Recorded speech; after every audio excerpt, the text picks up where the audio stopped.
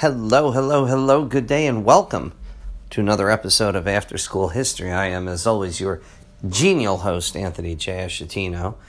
And today I wanted to talk about, there were several things I wanted to talk about. I'm going to try and get to them each in order. One of the first things I wanted to talk about, though, was it was about a lot of information that's come out in the past 2 weeks about what happened on January 6th, the attempt to overthrow the government of the United States. And fortunately, my students always know, and I always talk about this, I'm always very grateful that most terrorists are really stupid. They are. Thankfully, they try and do things like light their shoes on fire in the middle of, in the middle of the cabin of the plane. Or they, act really crazy beforehand and then get pulled over. Thankfully, that happens. Unfortunately, it doesn't always happen like that because, some of them do actually get to go ahead and commit the atrocities to which they are well known. I mean, we just had less than a month ago, September 11th, the anniversary. It was 20 years now since September 11th. So we still learn that they're not always that stupid. Sometimes we're the ones that are stupid. We're the ones that don't pay attention to it. And, as I said, we're doing in my one class right now, and anyone who's listening to this from my class know this, we're doing World War I. We're talking about World War I. I said World War I is fascinating, and those of you who have listened to my podcast, and if you haven't, there are several episodes about World War I that are very good. World War I is interesting because there are no really clear bad guys in the war, okay? World War II, there are bad guys. There's Hitler. There's Tojo in Japan. There's Mussolini. There's Stalin, who was a bad guy until he wasn't a bad guy because he was fighting against Hitler. But it's easier to be like, obviously we're fighting against the forces of evil here, okay? But, even like I say, World War II, the United States, the main reason why we were so taken aback and so caught off guard at Pearl Harbor was because there was this real belief that the Japanese, because they were an Asiatic people, they were Asian, they could not do this. And the Russians had made the same mistake about 40 years earlier. And it's the same kind of stupidity that's like, these people can't do this. There's no way they can be the European power. They can catch the Americans off guard. And then they do. And, there were suggestions the Japanese could hit Pearl Harbor. I mean, it wasn't the majority of the thought, but it should have been something we did. And there were talk about how, the terrorists might try and hijack planes and use them as basically missiles in order to take out American buildings, but everyone just poo-pooed that idea, okay, and said, well, this is not going to happen. This is never going to happen, and nothing ever happens until it does, as I'm fond of saying. But the thing about the 6th of January, we're now finding more and more out about it, and we're finding out that it was not just a spontaneous get-together. We're finding out that this was a coordinated effort, that there was actually not just the people involved on the ground, many of whom were absolutely willing to commit acts of violence against sitting members of Congress. Now, I want to say that again. They were absolutely willing to commit acts of violence against sitting members of Congress. And then we had the other angle, which was where the lawyers that were supporting Trump wrote up things. One in particular wrote up about how they could go about overturning the election. Now, again, the election, and this is a fact. This is not an opinion. It's not an opinion piece. This is a fact. The election was won by Joe Biden. There are no serious questions about the veracity of that claim. In fact, in the few places where they have challenged it, for example, in Arizona, They had, they went and they reviewed all the votes. They found out that actually Biden had won some more votes. A minimal amount, it was something like 399 votes. I forget exactly what the number was, but that was it. Now, despite that, the pro-Trump people have claimed, you know what, we won the election. We've won it. It's overwhelming numbers. I remember talking to someone that I know very well. I don't want to bring my brother's name up, but it's him. Who was like, wait until after the Arizona recall counts come in. You're going to see the amount of fraud was ridiculous, and Trump won by overwhelming numbers. Except he didn't. Now there's talk about redoing things in Texas. It's just a wild waste of money, except that it's not. And this is what I think a lot of people unfortunately fail to recognize. It's a waste of money if you look at it as they're going to spend millions and millions of dollars recounting votes in order to get the same results, or results that end up having Biden win some more, or even if it was to end up with Trump winning like 50 more votes. I mean, there is no scenario at all in which Trump wins the election. There is none. But what it does is it actually sows the seeds of doubt in the electoral process. It invites the individual, it invites the community to start questioning. Well, this is all, it's all fugazi. It's all, it's all been fixed. The deep state has been involved. The Democrats have done stuff to, make sure that 10 million illegal immigrants voted for Biden. No, none of this is true. But you know what? When you keep going on it, then people start saying, well, you know what? It hasn't gone away. Maybe there is some truth to it. And this is absolutely within the autocrat's handbook. Okay? There are a lot of people that have written much more about it than I have. It's not my personal area of expertise, though I've done quite a bit of reading and writing about it over the past. But the idea is that once you start getting people to doubt the elections, once you start getting people to question the elections, it's very easy to take them to the next step, which is to be like, well, we have to step in to save the country from itself. And that's the step we're in right now. Now, the people, the Trump team, are pretty much a bunch of just absolute lunatics and miscreants, and there's no, I mean, you've got people like Rudy Giuliani, who was America's mayor at one point.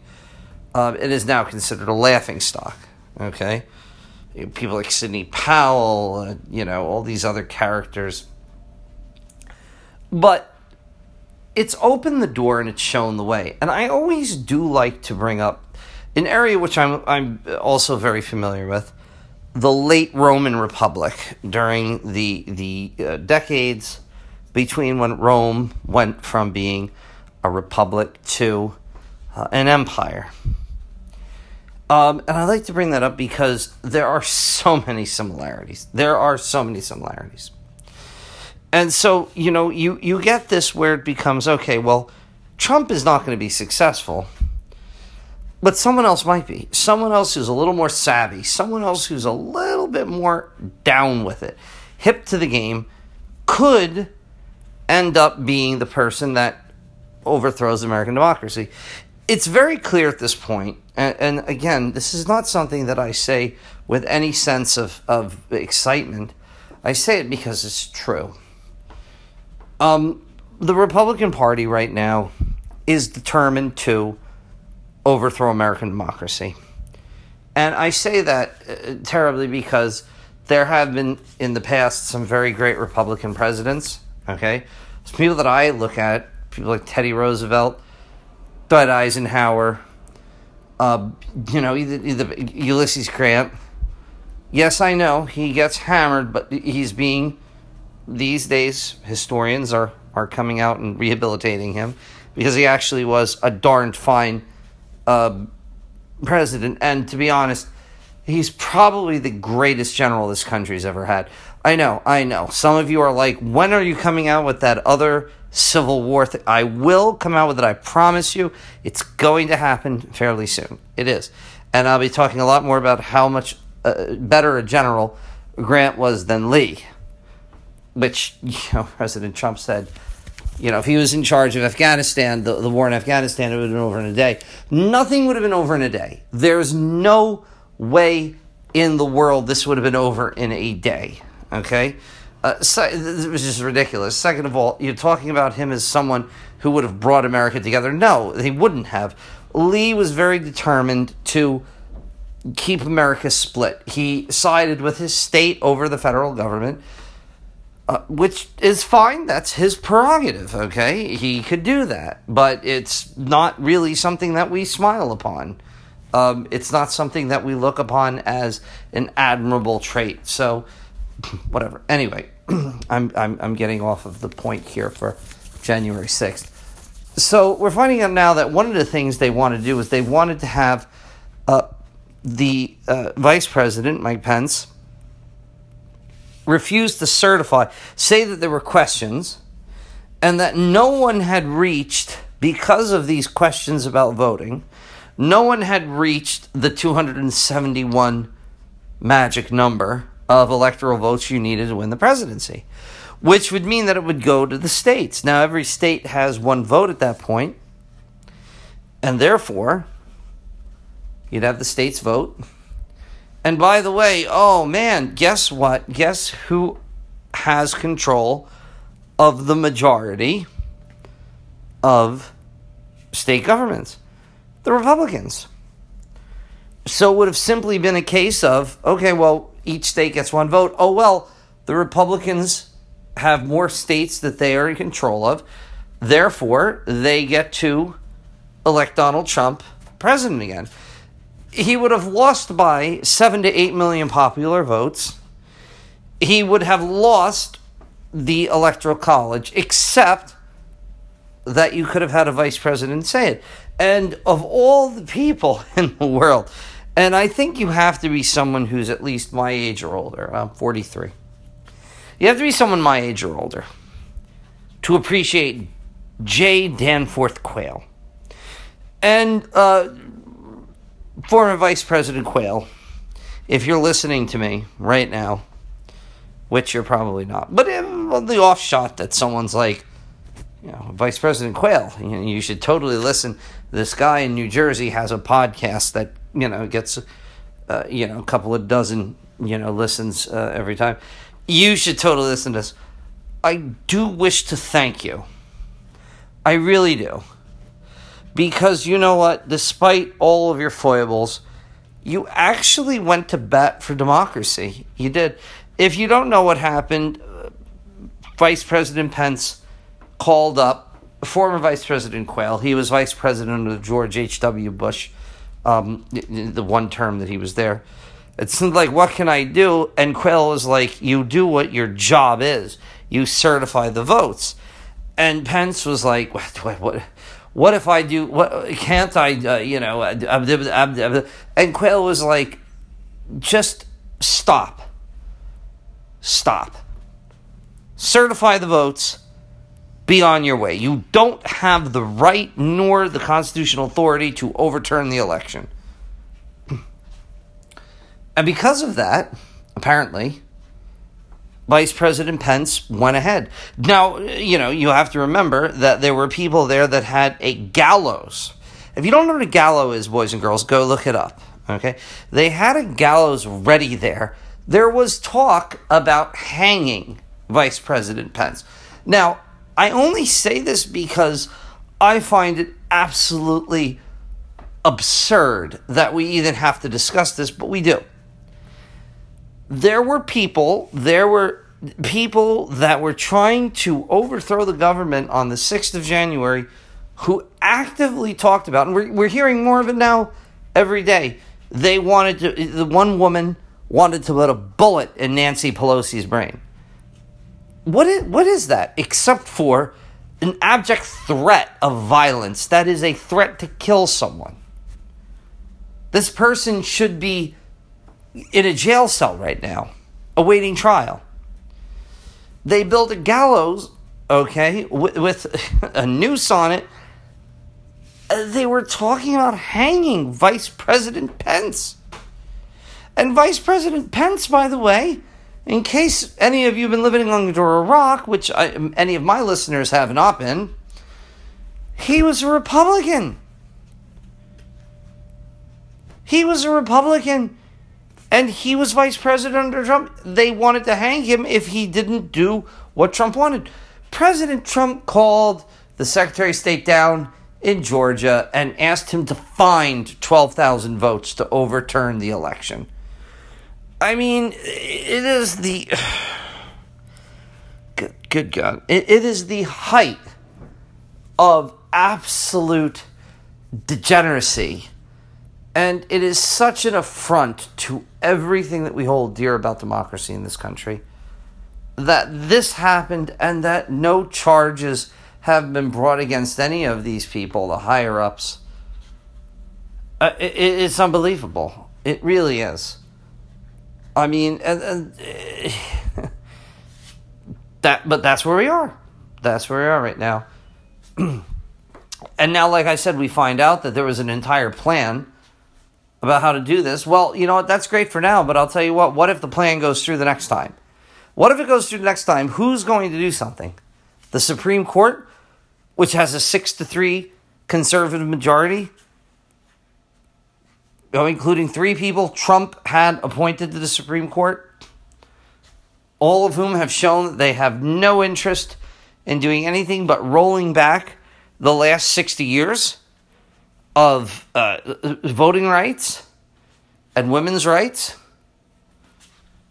I mean, this is not the Republic of Gilead. Not yet. But it very well could be. You know, I talked about in my last podcast what was going on in Texas, and the fact now is that Florida and many other states are going after that. And Mississippi, I believe it's Mississippi, they have a case that's going to be viewed by the Supreme Court that will basically undo Roe versus Wade. And again, you know what? There's even the part of me that's tempted because I'm a man of you know, I'm willing to tolerate a lot. And there's a large part of me that's like, okay, well, you know what? Here's what's going to happen. These idiots are going to be like, all right, we're going to undo Roe versus Wade. And it's going to go back to the states. Fine. Now, I live in New Jersey, the greatest state that has ever stated in the history of the United States. And we are a pro-choice state. We are a state that allows for abortions. But the problem is it won't just end. It won't just end there. Because fascism is not just about getting your way. It's not.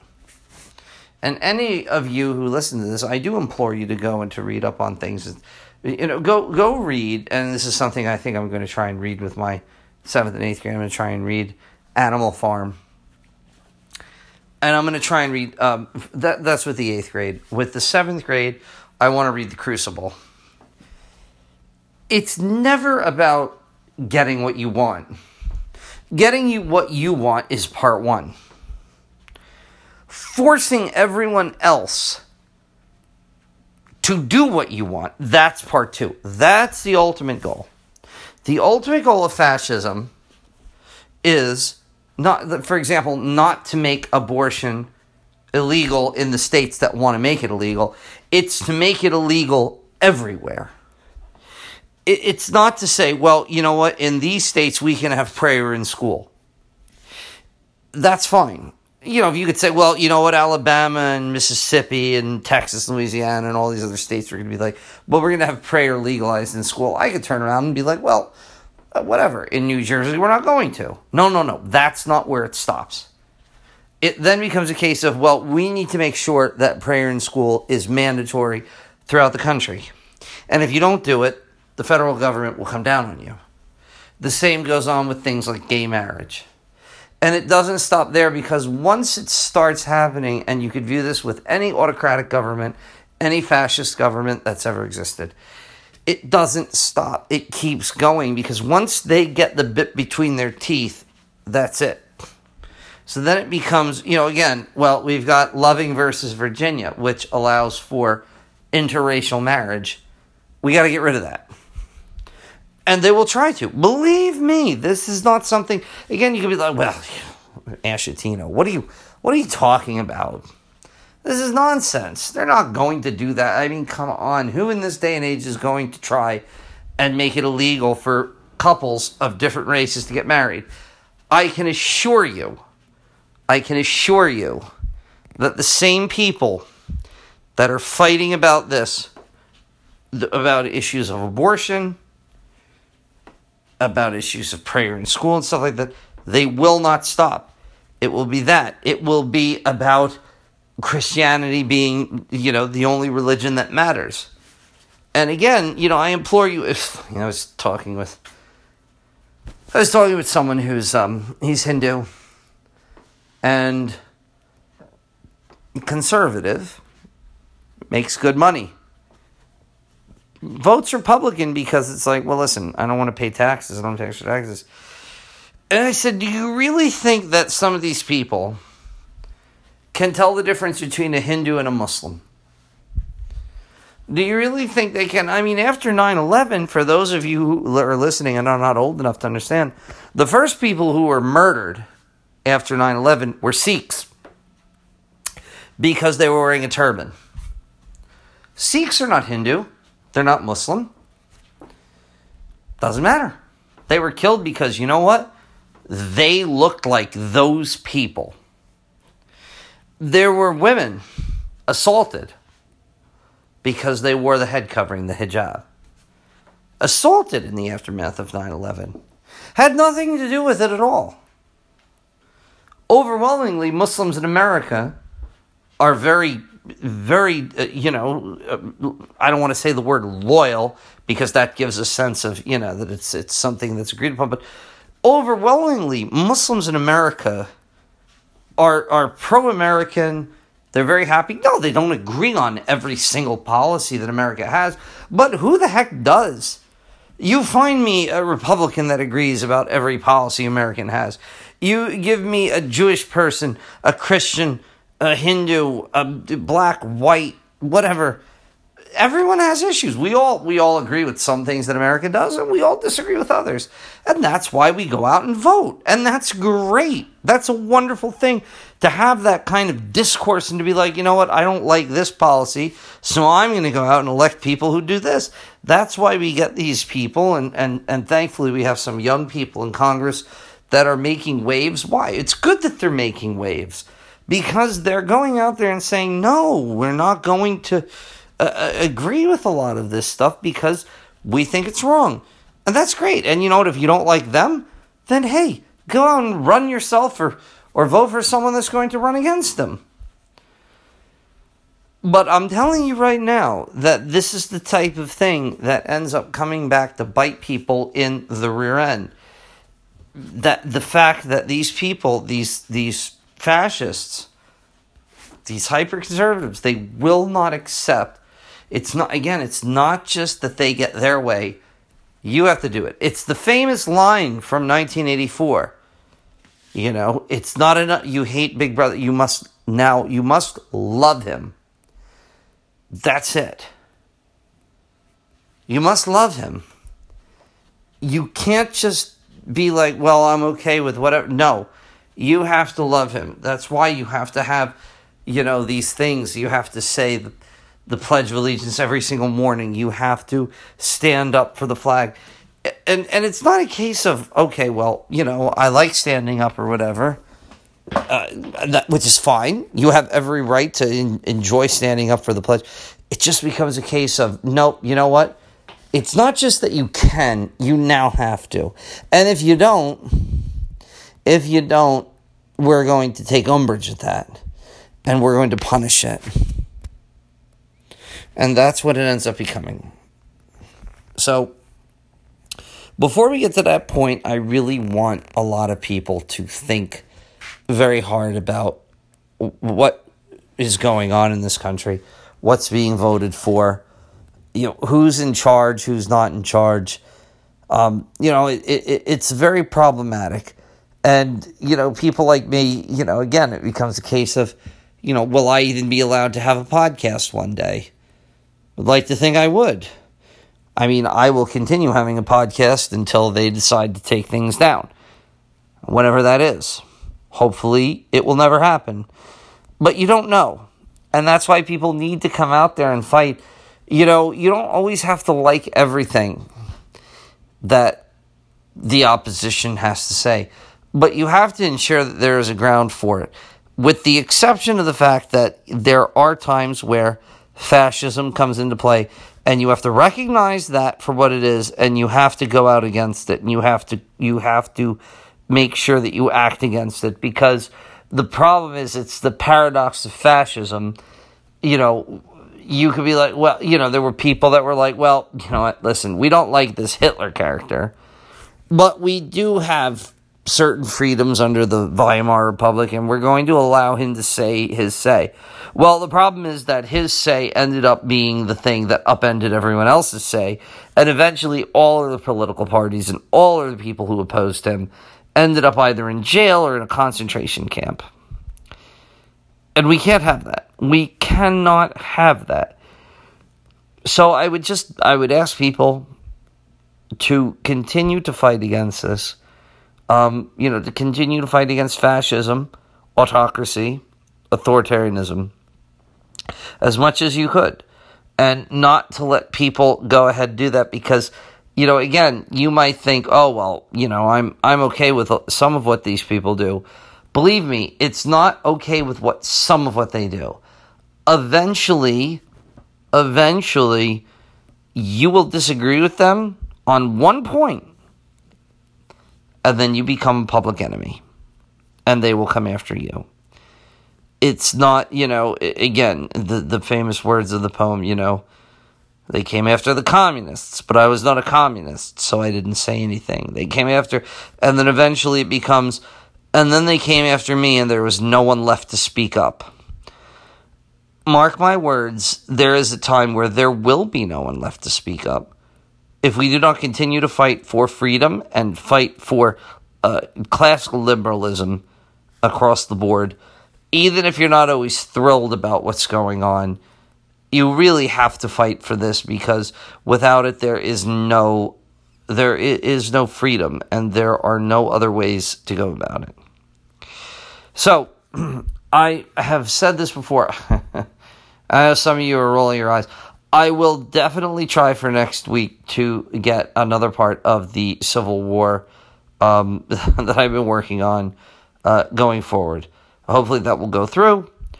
Otherwise, if you have any comments, questions, things you want to throw at me, please do put your comments in online.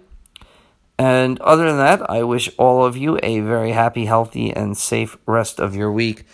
And I will hopefully talk to all of you again next week when I have my next episode. Bye-bye.